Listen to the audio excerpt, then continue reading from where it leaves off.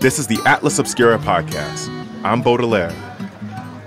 In 2020, my fiancée Renee and I went to Ghana. 2019, the year before, was dubbed by the Ghanaian government as the Year of Return. 2019 was 400 years after 1619, which, as y'all know, is when the first African slaves arrived in America. The Year of Return was a way to recognize 400 years of resilience and to invite the African diaspora to return home. For Renee and myself, it was our first time visiting the African continent. We couldn't make the trip happen in 2019, but we wanted to be a part of the return, so we went as soon as we could in 2020. We went in February, just a few weeks before the pandemic effectively shut down global travel. We were in Ghana for 10 days, and the entire visit was incredible. But I'm gonna tell you about one day that has really stayed with me. I visited the home of one of my heroes, had a real moment at the edge of the continent, and I discovered what is hands down the greatest fruit of all time. And I love fruit, y'all, so I'm not just saying that lightly. My journey to Black Star Square after this.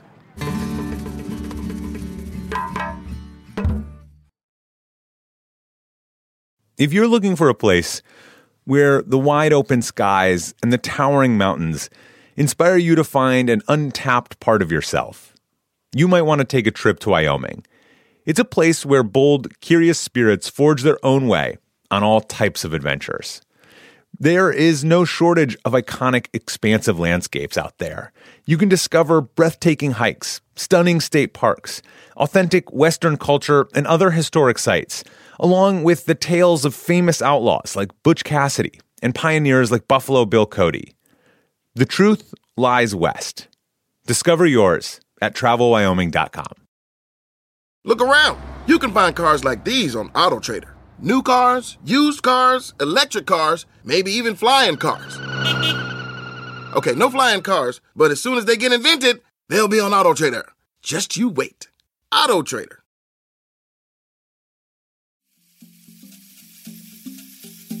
February 16th, 2020.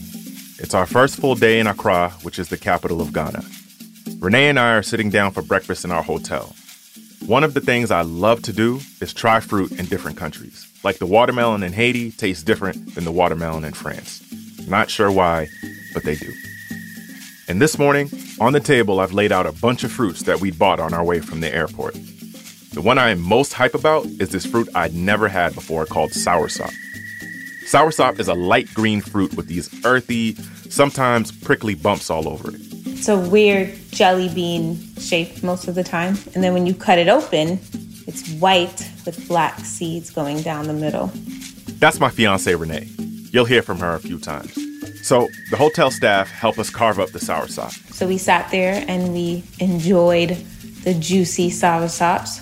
Soursop is so hard to describe, but it's dense, full of flavor, and it's really sweet.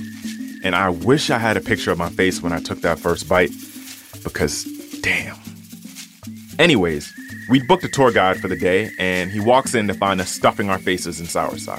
And he asks us if we need more time, and I've never answered yes so fast. Renee and I are going in on this soursop, and I'm regretting that I didn't buy more. So that's how this amazing day begins.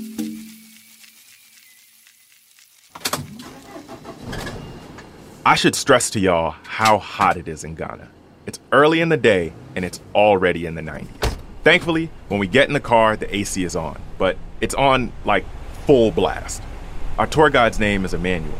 I ask if he's always cranking the air like this, and Emmanuel looks back and says, well, Americans can't take the heat, so I think it's best to have it this cold. Not gonna lie, I'm a little offended. But at the same time, the AC feels nice, so I'm just gonna keep my American mouth shut. Emmanuel's a young guy, probably about my age, and he's easygoing, always down to crack jokes. As we drive around, we chop it up about what it's like to be black in Ghana versus what it's like in America. Emmanuel asks us about things like New York City, the NBA, and Donald Trump. You know, American stuff. Emmanuel also tells us that there's been a lot of African-American expats moving to Ghana and staying. He says he actually got into being a tour guide during the Year of Return because there were so many new travelers to Ghana. I'd always known there was a special relationship between African Americans and Ghana. Maya Angelou lived in Ghana for a while, and Malcolm X once said that Ghana is the most beautiful place in Africa. We pull up to our first stop, the Kwame Nkrumah Memorial. We've only been with Emmanuel for about an hour, and we can tell already that he's a pretty upbeat guy. But when we get to the Kwame Nkrumah Memorial, we notice his mood change. Africa is rich and not poor. Before I got to Ghana, I knew of Kwame Nkrumah. I knew he was an important guy in the history of Africa, but not much beyond that. Emmanuel tells us he's a tough figure to describe. There's really nobody like him in American history. He's like George Washington, Malcolm X, and JFK all rolled into one guy. People from all ends of the political spectrum in Ghana see Kwame Nkrumah as the greatest leader their country has ever had. Back in 1957, Kwame Nkrumah was the leader of the movement that won independence from Britain, and then was elected Ghana's first prime minister and then first president. And Nkrumah is also a hero beyond Ghana because he wasn't just about the development and progress of Ghana. He wanted progress for all of Africa. He's actually one of the founders of the African Union. In 1966, he was overthrown by a military coup, which a lot of people, including Kwame Nkrumah, say was backed by the CIA. He spent the rest of his life in exile and died in 1972. There's a small museum at the memorial where you can see pictures of Nkrumah with Malcolm X and Martin Luther King, who both admired Nkrumah.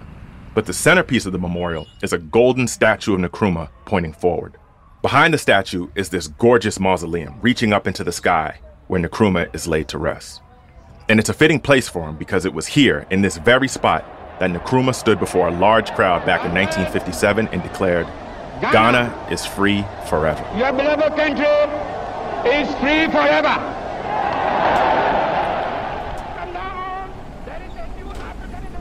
So we're back in the car.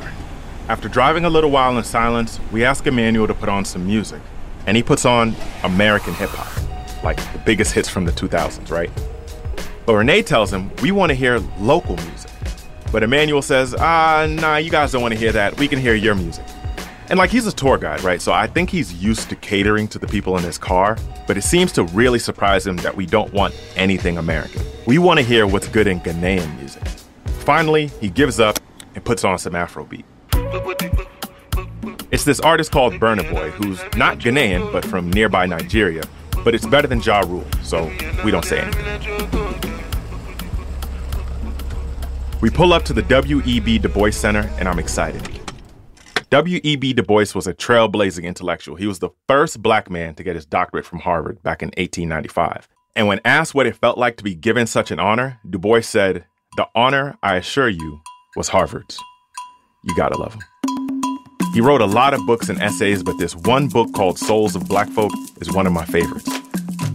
In 1961, W.E.B. Du Bois was in his 90s and decided he was done with America and that it was time to return to Africa. When Kwame Nkrumah found out the African-American icon wanted to return to Africa, he welcomed him to Ghana and gifted him a home. That home is now the Du Bois Center. We walk in, and it looks like Du Bois could still be living here. They preserved his library, and the books were so old we couldn't touch the books. Listen, I really love W.E.B. Du Bois, and I literally asked if I could just touch the books. But the staff at the center isn't having it, and after I ask, the staff starts watching me like a hawk. After a while, we leave the house and go into this one-room circular building. Lining the walls are awards Du Bois won during his life, his cane, and gifts from his friends. While we look in awe at all the artifacts, the guide points to two plaques on the ground and says, these are actually the gravestones of W.E.B. and his wife, Shirley Du Bois. They are buried right there in that small building next to the house. I can't believe it. I had no clue W.E.B. Du Bois was even buried in Ghana, and here I am, standing over his grave. Next door to the Du Bois Center is a building with the words African American Association of Ghana written over it. Emmanuel stays back and talks to the Du Bois Center guide as Renee and I check it out. As we walk in, we're greeted by an older woman named Edith. Edith was from Brooklyn, born and raised in Bed-Stuy. When she said where her brownstone was in Bed-Stuy, we were like, wait, what? And she said she sold her brownstone to live in Ghana.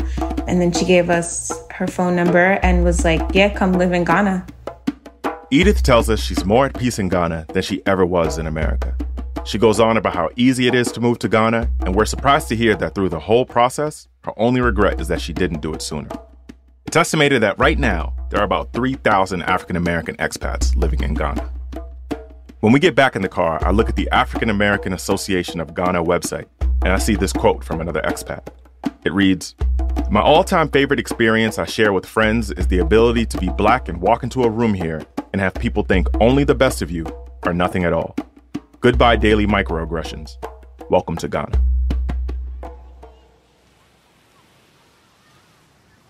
After the Du Bois house, Emmanuel mentions we aren't too far from a restaurant he and his friends go to. We pull up to this seafood place right by the beach. It's got this kind of thatch roof over it. We sit in the shade and we can feel the breeze from the ocean. I tell Emmanuel about how I took an ancestry DNA test and some of my DNA came back Ghanaian. I also had Senegalese, Nigerian, Beninese, and Congolese DNA. I'm kind of expecting him to light up or, at least think that's really cool, but his face is just kind of eh. And then he says, "Those things are nice, and it's great that you know that, but none of us are from one place. All of Africa is ours." So I've got that to think about as our server puts the grilled fish in front of us.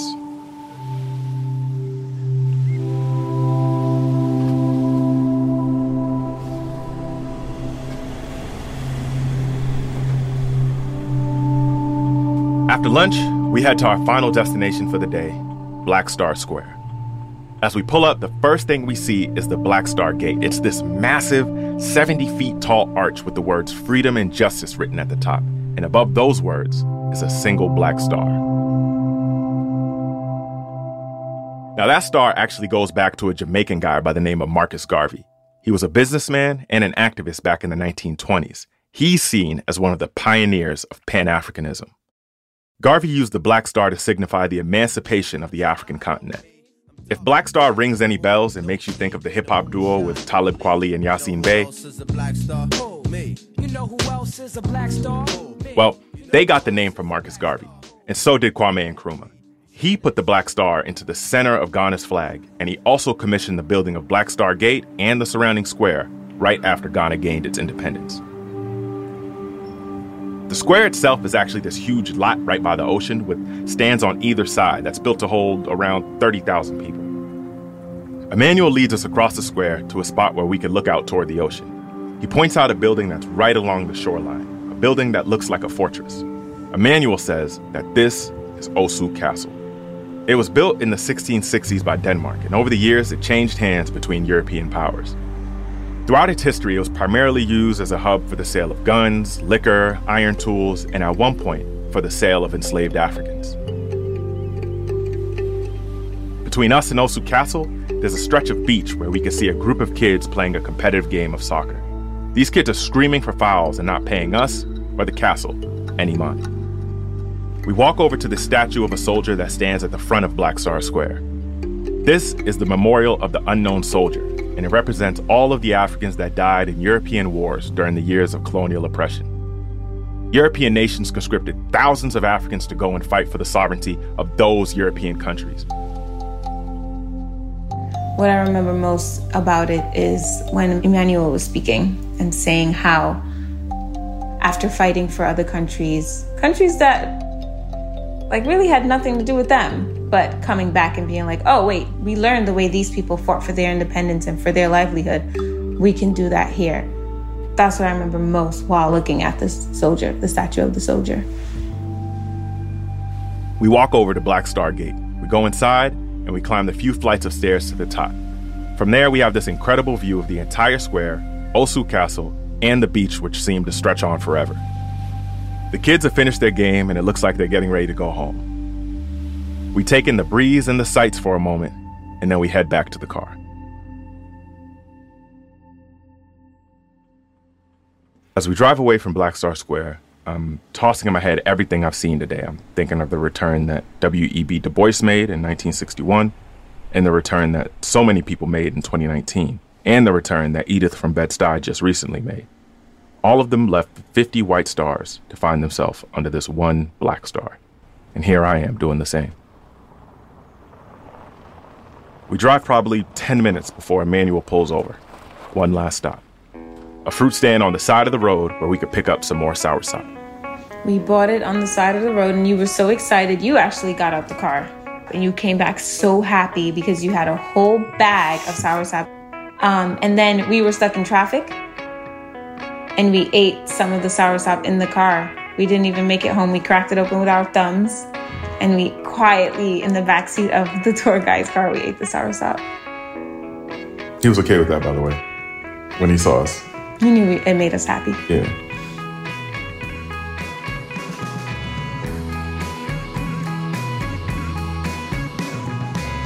Special thanks to my lovely fiancée Renee for reminiscing with me about our trip to Ghana for today's episode. This podcast is a co-production of Atlas Obscura and Witness Docs. Our production team includes Doug Baldinger, Chris Naka, Camille Stanley, Willis Ryder Arnold, Sarah Wyman, Manolo Morales, Gianna Palmer, Tracy Samuelson, Peter Clowney. Our technical director is Casey Holford. Our theme and end credit music is by Sam Tyndall. This episode was sound designed and mixed by John Delore. If you want to learn more, be sure to visit atlasobscura.com. There's a link in our episode description. My name is Baudelaire. I hope to do this again with you sometime.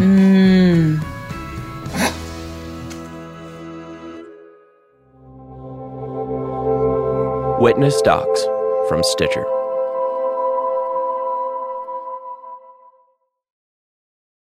The world isn't wide enough for those with an insatiable desire for discovery. The all-new 2024 Lincoln Nautilus Hybrid SUV offers the power and freedom to explore further and deeper than ever before. Intuitive, smart features ensure that you're always connected to the road ahead. Inside, a thoughtfully designed cabin immerses you in a universe that is all your own. The larger-than-life panoramic display spans the entire width of the cabin. It's customizable and interactive. Drivers can even personalize their backgrounds with a series of nature-inspired themes. This vehicle signals the arrival of an exciting new chapter for Lincoln. Discover more about the 2024 Lincoln Nautilus at Lincoln.com. Save big money on protecting your garden. Now at Menards. Messina's Animal Stopper is a liquid repellent that prevents pesky animals from damaging your garden. Available in a convenient, ready-to-use bottle. It lasts for up to 30 days, regardless of weather and watering. Save big money on Messina's Animal Stopper at Menards. And check out our weekly flyer on Menards.com for more great deals happening now. Save big money at Menards.